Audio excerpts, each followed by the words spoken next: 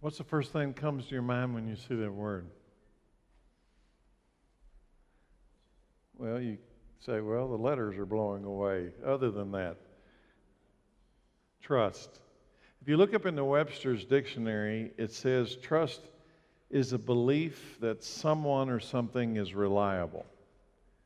Something or someone is good, honest, and effective. Do you trust me? Do you think I'm reliable, good, honest, and effective? Can I look at the church? Can I say I trust you to be reliable, good, honest, and effective? More importantly, do you trust Jesus? Do you think Jesus is reliable, good, honest, and effective? Are you sure?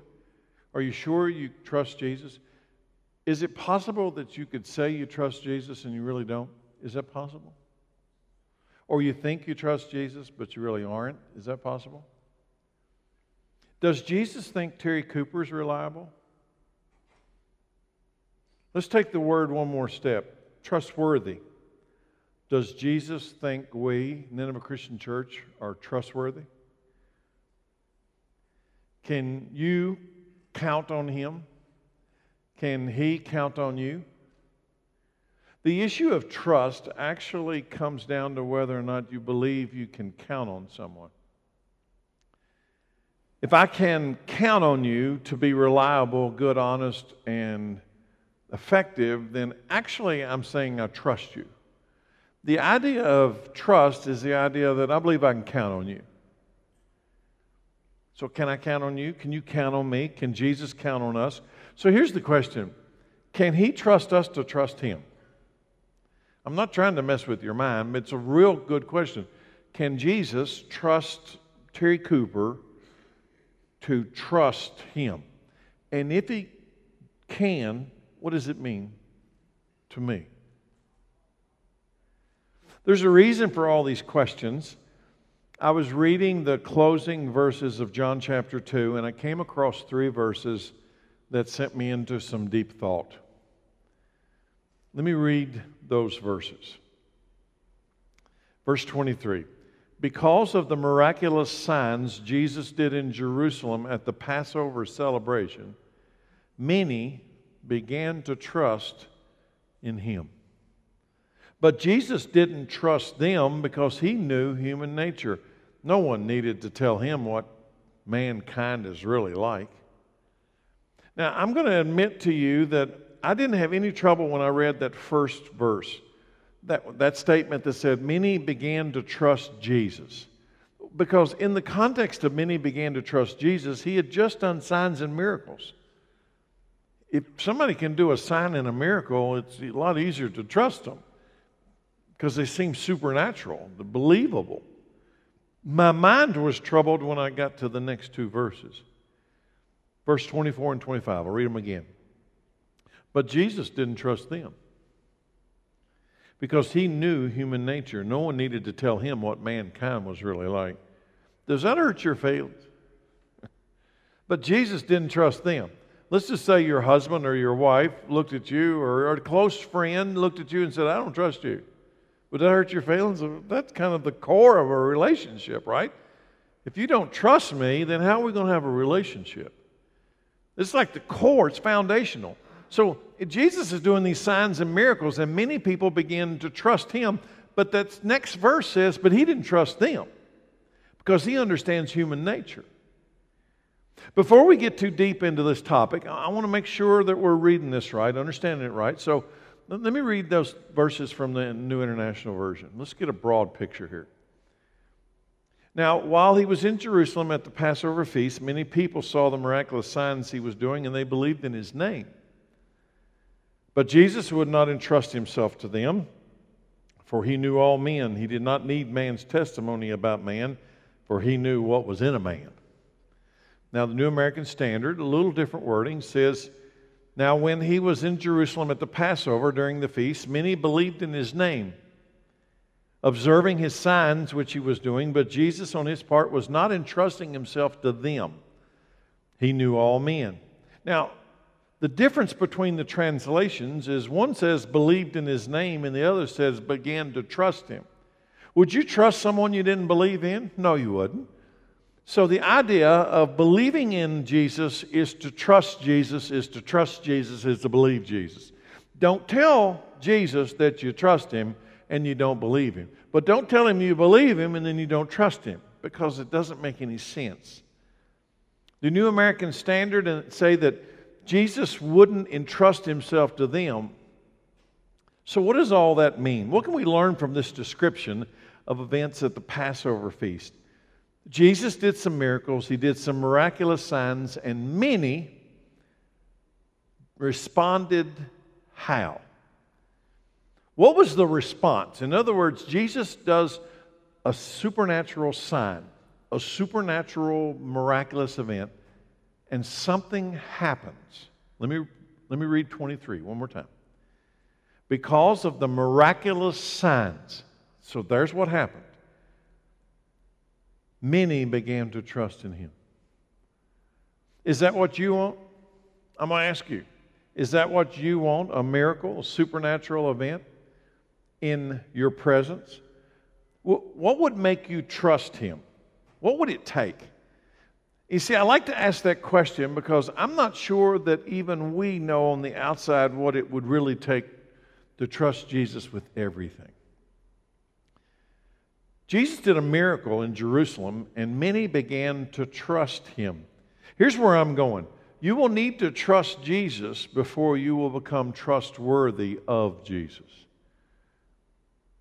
You'll need to trust Jesus, which means you'll have to believe Him before you'll become trustworthy. In other words, can Jesus trust me to trust Him? Does it matter? Trusting in Jesus is to have faith in Jesus. If you say you have faith in Jesus, but you don't trust Him, you're just deceived. What would it take? I'm going to keep asking. What would it take for you to trust Him, really trust Him? It's easy to say with your mouth, Jesus, I believe you're reliable, that you're trustworthy. It's easy to say it. When things are going good in your life, it's easy to say it. Lord, I trust you. I mean, you look around, all your family's healthy, you got all your physical needs are met. I trust you. But what about when everything seems lost and you look like you're in disaster mode? It's a little bit more difficult to say, I trust you, when things look like they're spiraling out of control. Would you trust Jesus then? What would it take? So I'm going to ask you a question. Do you want signs and miracles? Be honest, be honest. I think that'd be awesome. You see, my nature leans toward a desire for supernatural signs and miracles. Don't act like that would not be encouraging. Let me give you an example. Let's just say you're going through a traumatic time in your life and everything looks like it's falling apart, and you go and you fall on your face in the bedroom and you got snot coming out of your nose and you're praying and you're so fervent. And then you get up and you walk out and you step out on the patio and you look up and there's a picture of you in the heavens, in the cloud. And below it is God says, I got this. And He signs it, God. Now don't tell me you wouldn't think, whew, I feel better. I mean, to see a manifestation of a sign, of a miracle that applied to you, we would all like God to confirm ever so often that He's there. We would all like Him to ever so often do something specifically to me so that I'll know, yeah, He's got my back. What would it take?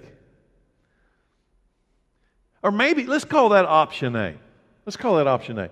That we in our heart desire confirmation. Just a confirmation that God, you got my back. Things aren't looking real good right now, Lord. I just need to know you got my back. Send me something. Move that furniture, or make the wind blow in the house, or do something. Just show me you got my back. Let's make that option A. What about option B? Maybe instead of a supernatural sign, what you'd like to have is intellectual understanding of all this. Maybe the second option would be you want it to all be logical. Maybe if it was more popular, this Christianity following Jesus thing, maybe if it was more popular to all the people around me, it would be a confirmation that everybody I work with believes like I believe. Maybe that'd be a confirmation. Would you trust Jesus then? Maybe if it wasn't so countercultural, it would be a confirmation.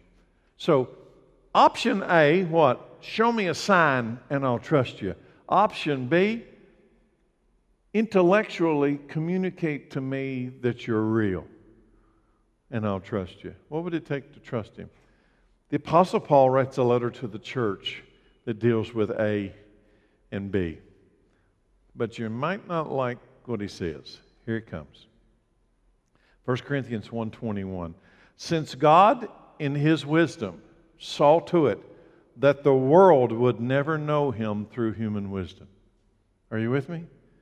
God, in His wisdom, saw to it that the world would never know who He is by intellectual wisdom. He has used our foolish preaching to save those who believe. It's foolish to the Jews who ask for option A. They ask for signs from heaven. And it's foolish to the Greeks or the Gentiles who seek after option B, human wisdom. So when we preach that Christ was crucified, the Jews are offended, and the Gentiles, what? It's just nonsense. Why? Because intellectually it doesn't add up. What would it take for you to trust Jesus? I mean, I'm talking about trust Jesus. Really trust Jesus with everything, with your whole life. Do you want signs, wonders, wisdom, intellect, cultural acceptance? If everyone would believe, it'd be easier for me to believe, right? Because I wouldn't be so countercultural. How is your human wisdom? Let me ask and answer one of those questions. How do you think your human wisdom, your human intellect will ever be able to grasp that God killed His only Son to save your life? Do you think any level of human wisdom is going to ever be able to grasp that truth? Let me give you an actual example. I've got 3 children. Today is my daughter. I only have one daughter. Today's my daughter's birthday. She's 27 years old today. I told the other 2 services she was 26, and she corrected me. She said it's okay to go down, just not up. I got 3 kids, and I wouldn't give any of those 3 kids to save anybody in this room. No matter who you are, no matter what your circumstance. And I like most of you. But I wouldn't give any of them to save you. In fact, I might possibly imagine me giving my life to save a few of you. But I wouldn't give any of my kids. So if you're looking for human intellect or wisdom to bring you to the point of trusting Jesus, it'll never happen. Because your human mind will never comprehend how God, the creator of the universe, sent His only begotten Son and slaughtered Him on a cross to keep you from going to hell. You will never grasp it. Because intellectually, it doesn't make sense. Intellectually, I heard somebody say, at that point, if I was God, I'd change the rules. I'd have just done something different. I mean, after all, He's God. What sign would it take? If intellect's not going to do it, what sign would it take for you to grasp that Christ was crucified? By the very plan and the purpose of God, so that He would become the perfect Lamb of God, take away the sins of the world. The Apostle Paul said that Jews want physical signs. Gentiles want intellectual validation. So I'm going to ask you a question today. What do you want? What would it take for you to actually trust Jesus with your life? I'm not talking about trusting Jesus with this little stuff. I'm talking about trust Jesus with your very life. What would it take? Jesus deals with it specifically. It's found in Matthew 16, verse 1. One day the Pharisees and the Sadducees, and by the way, those are just religious Jewish people. One day the Pharisees and Sadducees came to test Jesus, demanding that He show them a miraculous sign from heaven to do what? to prove that you're who you say you are, to prove his authority.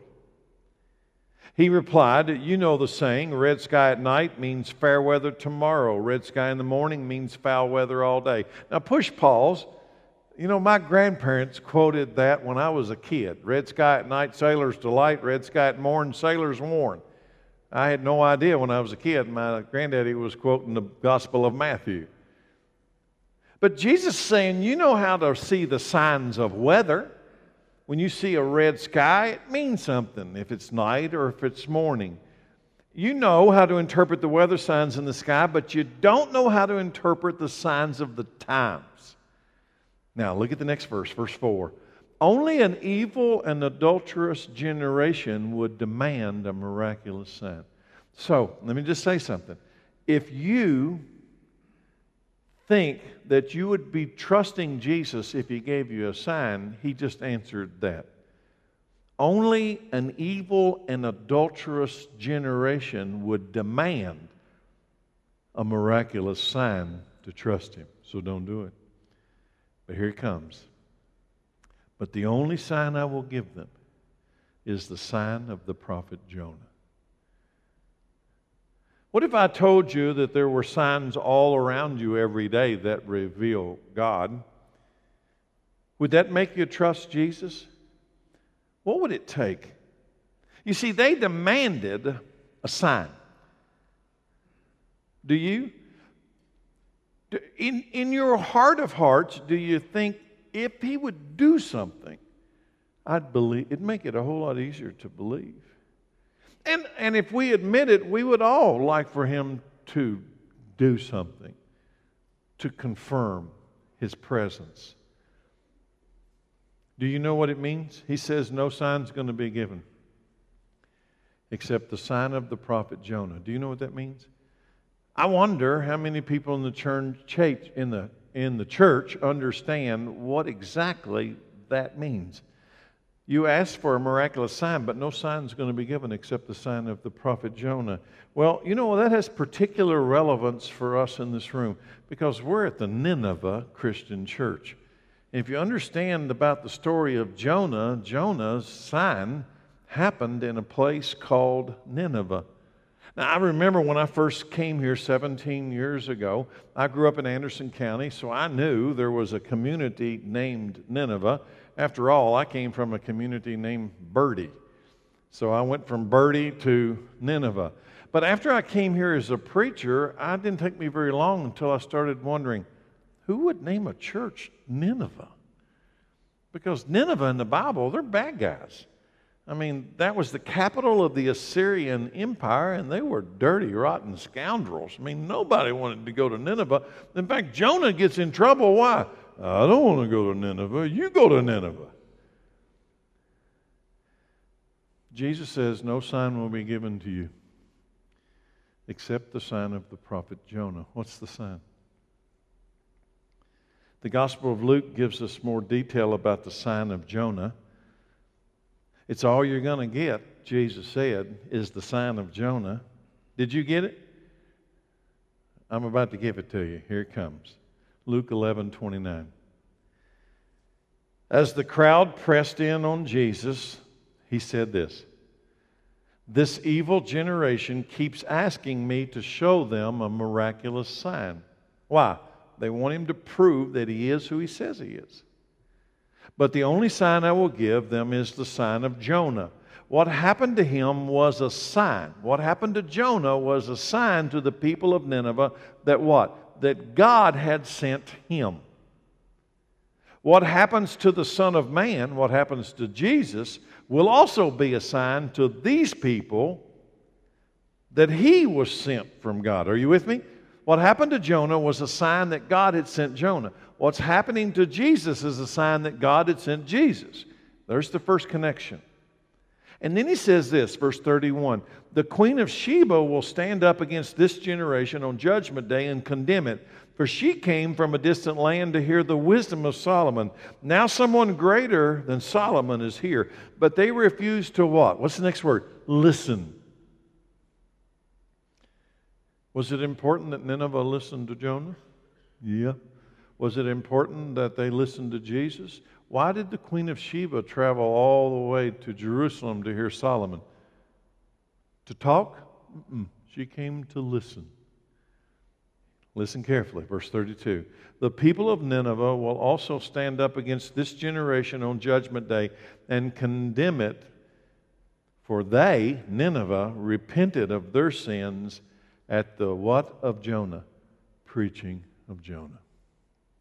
Now someone greater than Jonah is here, but you refuse to what? Repent. Jonah and his preaching was a sign to the Ninevites, and Jesus will be a sign to this generation. So what was the sign? Jonah was called by God to preach to the people of Nineveh. And what was his message? If you study it, it wasn't very deep, at least not recorded deep. Repent or perish. You've got 40 days. That's it. Would it be important to listen if someone came and said, repent or perish? You have 40 days. I guess that would depend upon what happened on day 41, if he's telling the truth.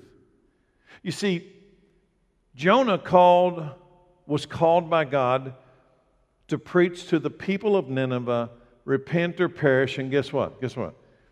They repented. And God withdrew his judgment. What would it take for you? What if I came out here today and my sermon was this: repent or perish, and then I walked back through the curtain? Some of you would say, well, that's cool. That'd be the shortest sermon you ever did. Repent or perish.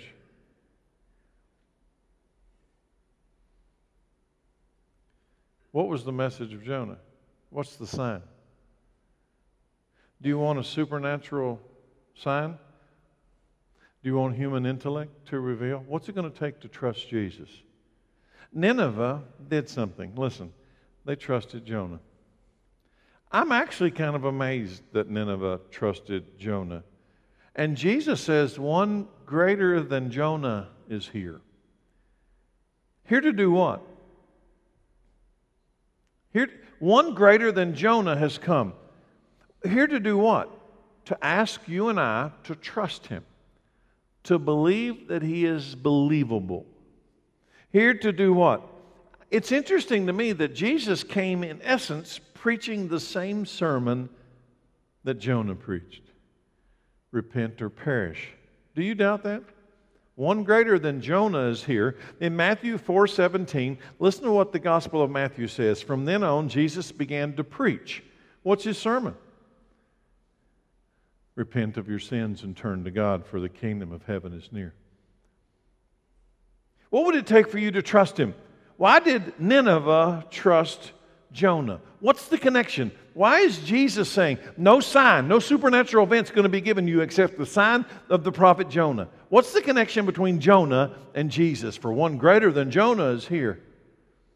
Why did Nineveh trust Jonah? I mean, picture this scene. Here's a guy walking into a city of Nineveh. The Bible says it is so large. We believe it to be hundreds of thousands of people. It took 3 days to walk through it.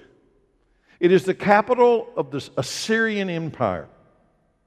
And here comes Jonah walking into town with fish guts all over him, I suppose. I don't know what it's like after 3 days in the belly of a great fish. Slimy, maybe he cleaned up, took a bath, changed clothes, I don't know. But why in the world would one guy in the midst of a foreign people be able to say, repent and perish, you've got 40 days, and they believe him? Nineveh trusted Jonah. They did. What's the connection? The Gospel of Matthew clears it up. What specifically is the sign of Jonah that Jesus will give the world that will cause many to trust him? I'm about to give it to you. Matthew 12:39. But Jesus replied, only an evil, adulterous generation will demand a miraculous sign, but the only sign I will give them is the sign of the prophet Jonah. Here it comes. For as Jonah was in the belly of the great fish for 3 days and 3 nights, so the Son of Man will be in the heart of the earth for 3 days and 3 nights. The people of Nineveh will stand up against this generation on Judgment Day and condemn it. For what? For Nineveh repented of their sins at the preaching of a single man, Jonah. Now someone greater than Jonah is here, but what's the problem? You refuse to repent. So let me say something that's important.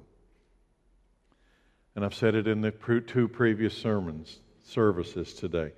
If you are in this room today and you have unconfessed sin before God and you refuse to repent, you are telling God that you do not trust His Son. You might not know that you're saying that, but you're saying that. There is no sign that's going to be given except the sign of Jonah. Jonah came and he preached, repent or perish. Jesus came and said, repent. The kingdom of heaven is near. But he says, they repented. Nineveh will stand up against this generation on Judgment Day and condemn this generation. Why? Because these pagan people repented. They found repentance as necessary. And the modern church refuses repentance for arrogance. Repentance. Do you believe Jonah was 3 days, 3 nights in the belly of a huge fish, or do you think that's just silly?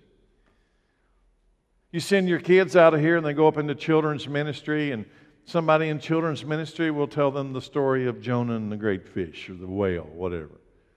Do you think that's just a story? Do you think that's real? Do you think it really happened? Or is that just a story? Maybe it's like 3 bears. The mama bear and the papa bear and the baby bear. Maybe you think Jonah and the great fish is just like the bears, or maybe like the big bad wolf, the 3 little pigs. Is it the same thing? If Jonah did spend 3 days in the belly of a huge fish and then came to the town and told you to repent, what would you do? If you knew that this man did spend 3 days in the belly of a great fish and the fish vomited him up on the shore, and he came and said, repent and perish, or perish, you've got 40 days, what would you do? Now, you're going to either trust him or you're not going to trust him. There'll be a dividing line. I don't know where you're going to get the middle out of this. Nineveh trusted Jonah. Now, I'm telling you again, to me it's fairly amazing that this one guy, smelling like a giant sardine, comes to town and they all trust him. So let me do this. I want to read to you 10 verses from the story of Jonah. Listen carefully. Then the Lord spoke to Jonah a second time. And by the way, this is after he spent 3 days in the fish. The Lord spoke to Jonah a second time. Get up, go to the great city of Nineveh and deliver the message I have given you. This time, Jonah obeyed the Lord's command and went to Nineveh, a city so large it took 3 days to see it all. On the day Jonah entered the city, he shouted to the crowds, 40 days from now, Nineveh will be destroyed. The people of Nineveh believed Jonah's message. That's not what it says, is it? The people of Nineveh believed God's message. And from the greatest to the least, they declared a fast and put on burlap to show their sorrow. When the king of Nineveh heard what Jonah was saying, he stepped down from his throne, took off his royal robes. He dressed himself in burlap and sat in a heap of ashes. Then the king and his nobles sent this decree throughout the city. No one, not even the animals from your herds or flocks, may eat or drink anything at all. People and animals alike must wear garments of mourning, and everyone must pray earnestly to God. They must turn from their evil ways and stop all this violence. Who can tell? Perhaps even yet God will change His mind and hold back His fierce anger from destroying us. When God saw what they had done and how they had put a stop to their evil ways, He changed His mind and He did not carry out the destruction He had threatened. They, listen, trusted Jonah. You want a sign? no sign will be given except the sign of the prophet Jonah. They trusted Jonah, and one greater than Jonah is here. They trusted Jonah, and by trusting Jonah, they were actually trusting God and saving whom? Themselves. Do you want a sign? What would it take to trust Jesus? You want a sign? No sign will be given except the sign of Jonah. One greater than Jonah has come, and he spent 3 days not in a fish, in the grave. Do you trust him? If you trusted him, you would believe him, and believing him is called faith. And I ask you again, what would it take to actually trust him? Not with little things, but with your life. Let me put it another way. Did Jonah trust God? Think about it. Well, the first time he didn't, but the second time he did. Was it to Jonah's best interest to trust God? Yeah. Was it to Nineveh's best interest to trust God? Yeah. Is it to your best interest to trust God? Yeah. But why? Why is it to your best interest today at this Nineveh to trust God? Why? Because trusting God saves you. It doesn't save God. It saves you. If trusting God saves you, then what does not trusting God do? You see, most people won't argue with the first. Trusting God saves you. But what does not trusting God do? It means you'll be destroyed by the very wrath of God. That's what people don't want to talk about. Jonah didn't want to go to Nineveh because he didn't believe Nineveh would trust him. Why would they? Who wants to preach to unbelievers? Jonah goes to Nineveh and says, repent or perish. You got 40 days. Well, why wouldn't they just start throwing rocks at him? Shut up. Get out of town. Go back to the fish. Why wouldn't they just run him off? Who wants to preach to unbelievers? What would it take for you to believe the one who spent 3 days in the earth? In fact, the reality is this. Listen carefully. If you believed that Jesus was buried as a dead man and on the third day rose from the grave and lives forever, you'd trust him. Yeah, you would. Because I've been to a whole lot of funerals in my life. I've done a lot of funerals, and not once has anybody ever got up from the coffin. Every one of them we've ever buried, they're still buried. We haven't had a single one come out. If you believe that this Jesus went into the grave and on the third day stood up and walked out, you'd trust him. If you believe that Jonah cat was called by God and he didn't pay attention, got on the wrong boat going to Tarsus when he was supposed to go on the boat to Nineveh, and a fish ate him, and on the third day he got vomited out on the beach to come tell you had 40 days. If you believed that story, you'd believe Jonah. If you believe Jesus' story, you'd believe Jesus. You know what hell's going to be filled with? Unbelievers. They don't believe it. Do you believe it? What would it take? What's going to happen to you if you don't? Maybe that's a better question. What if you don't believe it? What's going to happen to you? Let me read the whole Jonah sign as Jesus describes it. I'm going to put it all together. Matthew chapter 12. I'm going to put it all together. And what's going to happen if you don't? One day, some teachers of religious law and Pharisees came to Jesus and said, "Teacher, we want you to show us a miraculous sign to prove your authority." But Jesus replied, "Only an evil, adulterous generation would demand a miraculous sign, but the only sign I'll give you is the sign of the prophet Jonah. For as Jonah was in the belly of the great fish for 3 days and 3 nights, so will the Son of Man be in the heart of the earth for 3 days and 3 nights. The people of Nineveh will stand up against this generation on Judgment Day and condemn it, for they repented of their sins at the preaching of Jonah. Now someone greater than Jonah is here, but you refuse to repent.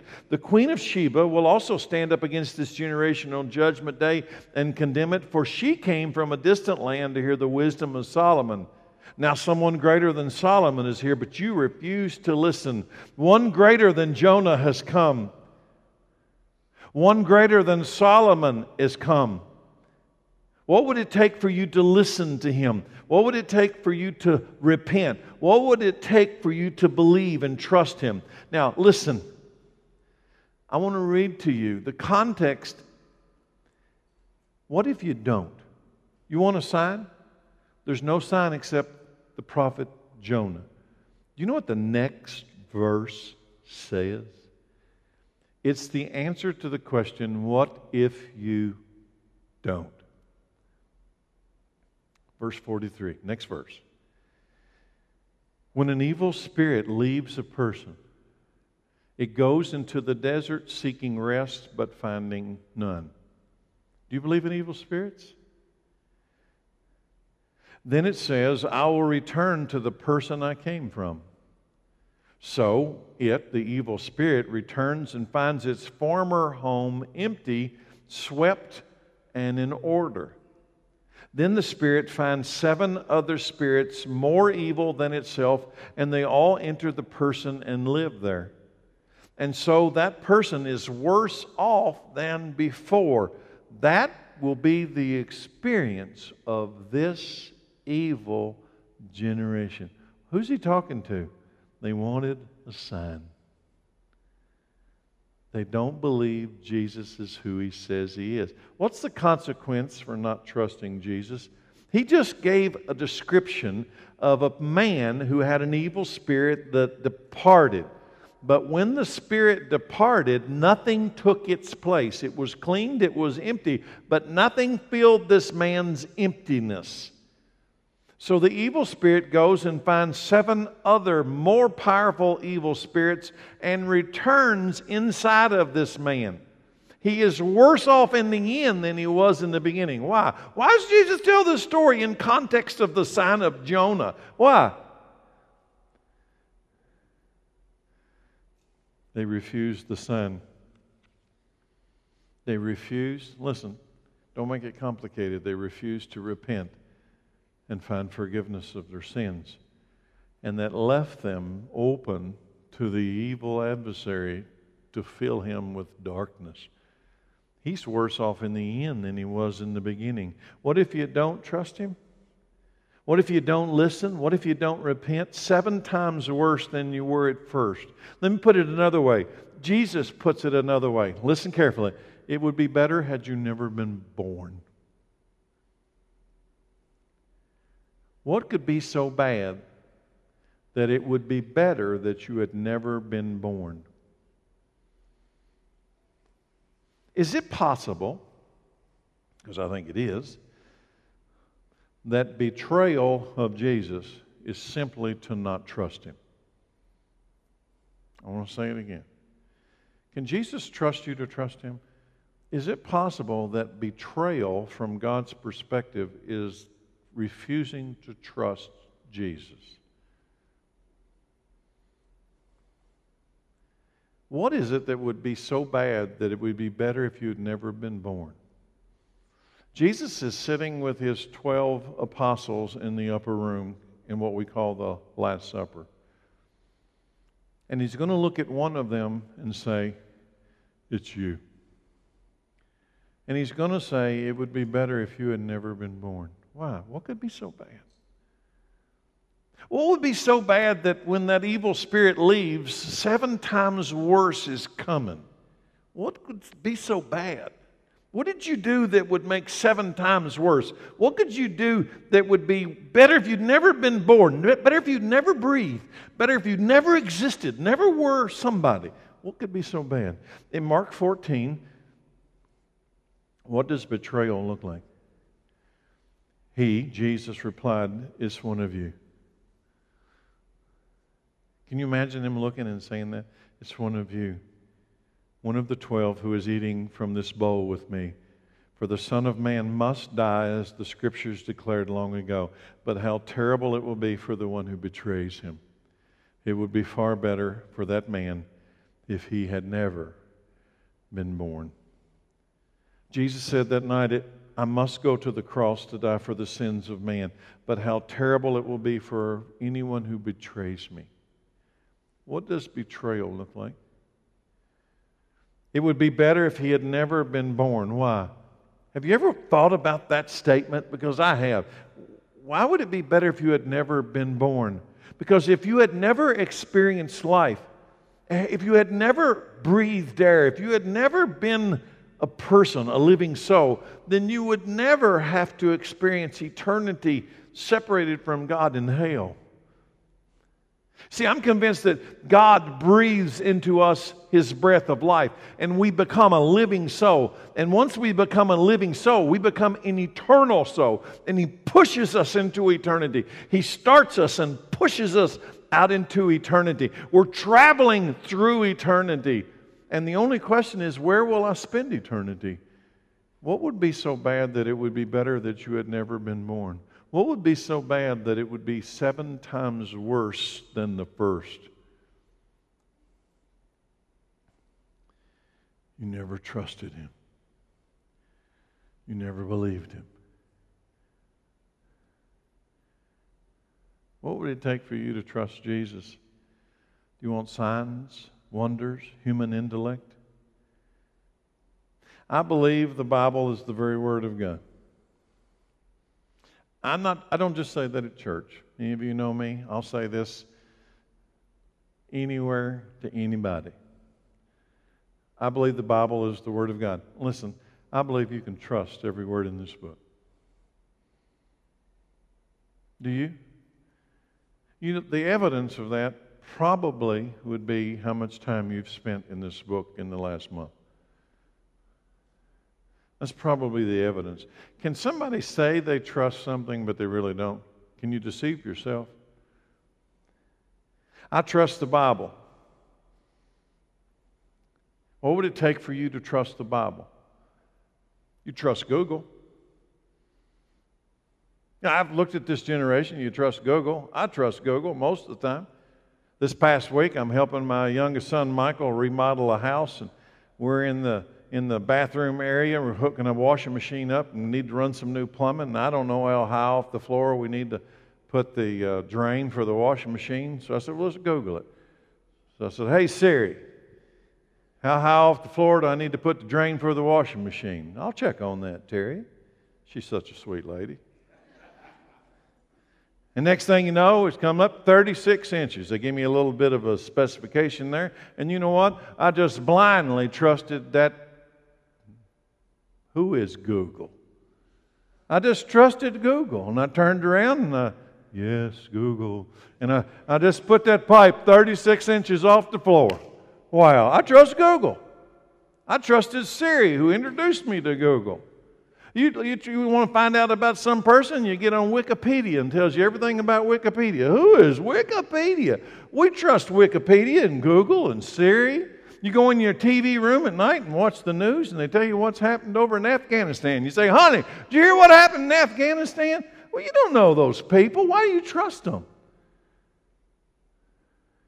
And then we hold up this book and you become cynical about everything in there. Do you trust this book?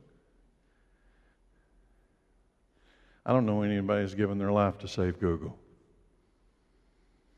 I don't know anybody that's risked everything they had to translate from ancient languages to modern languages, been burned at the stake to carry this from generation to generation. They don't do that for Wikipedia. It was on November 28th, 2007. I was at home and I was watching the presidential debate, the Republican Party presidential debate in St. Petersburg, Florida. Something happened in that debate that I never forgot. In fact, this past week I asked Siri to ask Google to give me the transcripts, and she did, of that debate. I want to read it to you. Because in that debate, there were all kinds of candidates on the stage, and different people could ask different questions. And there was a guy, his name was Joseph, who asked a question that just stunned me about, whoa, that's a good question. So I'm quoting the question, and it went to Rudy Giuliani. Rudy Giuliani, yeah. And I'm not bashing Mayor Giuliani. Actually, I think he's an American hero. I really like the guy. I'm going to read to you the transcript of that November 28th, 2007 discussion. I'm Joseph. I'm from Dallas, Texas. And how you answer this question will tell us everything we need to know about you. Do you believe every word in this book? And if you saw the video, he's holding up the Bible. Do you believe every word in this book? And I mean specifically this book I'm holding in my hand. Do you believe this book? I was wondering how many of them wanted to duck off the stage at that point. It went to Mr. Giuliani, and here's what he says. Okay, the reality is I believe it. But I don't believe it necessarily literally true in every single respect. I think there are parts of the Bible that are interpretive. I think there are parts of the Bible that are allegorical. I think there are parts of the Bible that are meant to be interpreted in modern context. So yes, I believe it. I think it's the greatest book ever written. I read it frequently. I read it very frequently when I've gone through the bigger crisis of my life. And I find great wisdom in it. And it does define, to a very large extent, my faith. Now, I'm going to tell you, pause for a moment. This is where Rudy Giuliani should have stopped. But he didn't. Like many politicians, he couldn't stop his mouth. And he said this next. But I don't believe every single thing in the literal sense, such as Jonah being in the belly of a whale. You know, there are some things in it, in the Bible, that I think were put there as allegorical. Now, some of you might think, what's the problem with that? Jesus quotes Jonah in the belly of a fish. So if you say you believe Jesus, but you don't believe what Jesus said, do you believe Jesus? You see, what the mayor was saying is, I believe it. It's the most important book I've ever read. And yet when I read the part about Joni, that's his sister, okay?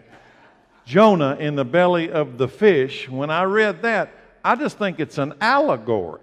It's not real. But then these people come to Jesus and say, what sign will you give us to prove that you are who you are? And give us a miracle. And no sign will be given except the sign of Jonah.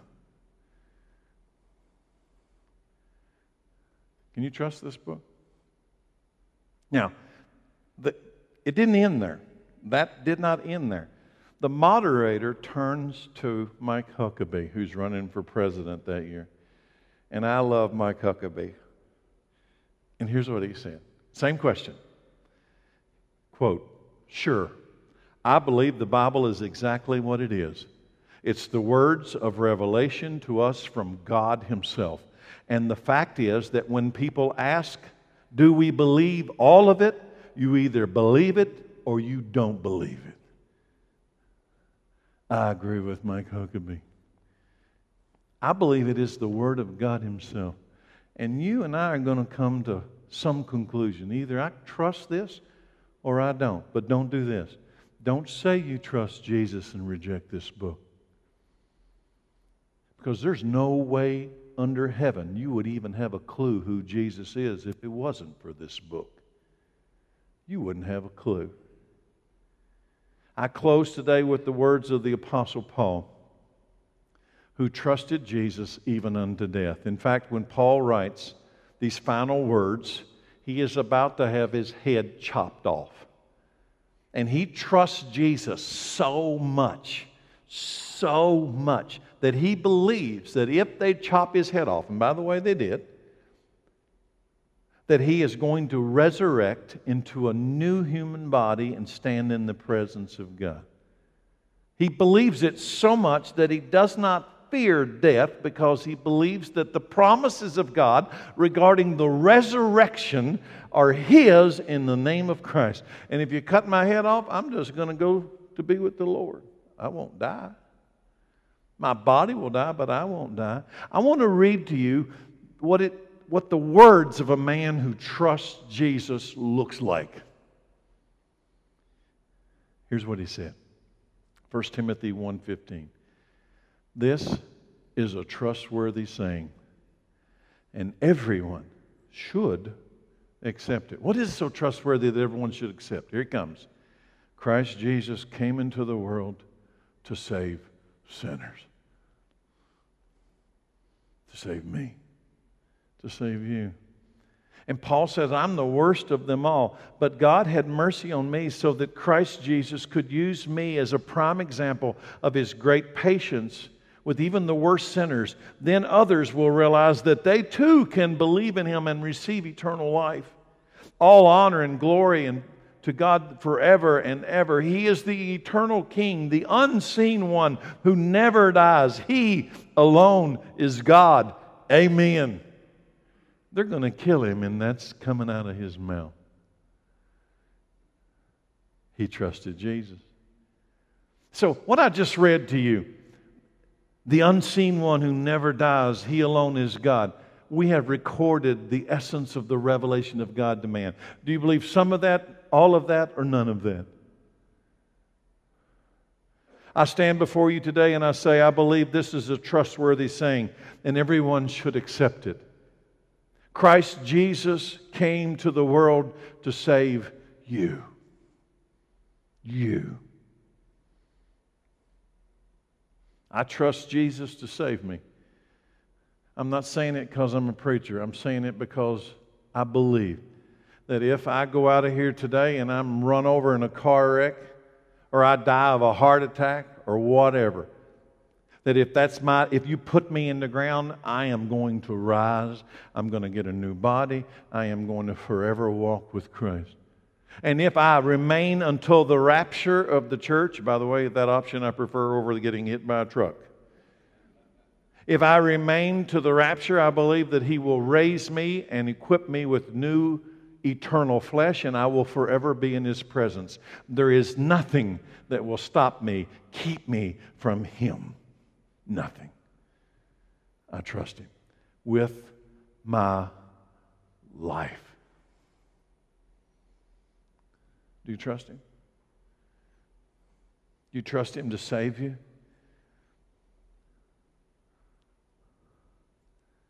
The reason I ask that is this. What would it look like if you didn't? What if you don't trust Him? What does betrayal actually look like? It looks like you don't trust Him. So today, I want to close with 1 Peter 1:8. And I want to close with that for this reason. This is Peter's statement of faith that I memorized a few years ago just because I wanted it to be my statement of faith. And I don't want to read it in the third person. I want to read it in the first person. That this is me. This is me. And it says, though I have not seen Him. You know, I've never seen Jesus' face. Though I have not seen Him, I love Him. And even though I cannot see Him now, I believe in Him, and I am filled with an inexpressible and glorious joy, for I am receiving the goal of my faith, the salvation of my soul. You want to say that with me? I'll be on the screen. But I want you to change the word you to I, because this will never have any value if it remains somebody else's trust. It needs to become yours. So would you say it out loud with me? Though I have not seen Him, I love Him. And even though I cannot see Him now, I believe in Him. And I am filled with an inexpressible and glorious joy. For I am receiving the goal of my faith, the salvation of my soul. I'll ask Chad to come out for the invitation. Do you want a sign? Only an evil and adulterous generation would ask for a sign. No sign will be given except the one of the prophet Jonah. That as he spent 3 days in the belly of a fish, so the Son of Man will spend 3 days in the earth.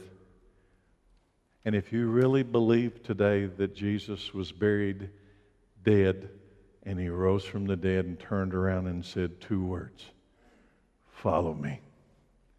You'd follow him. Yeah, you would. The invitation to Christ is open. Stand.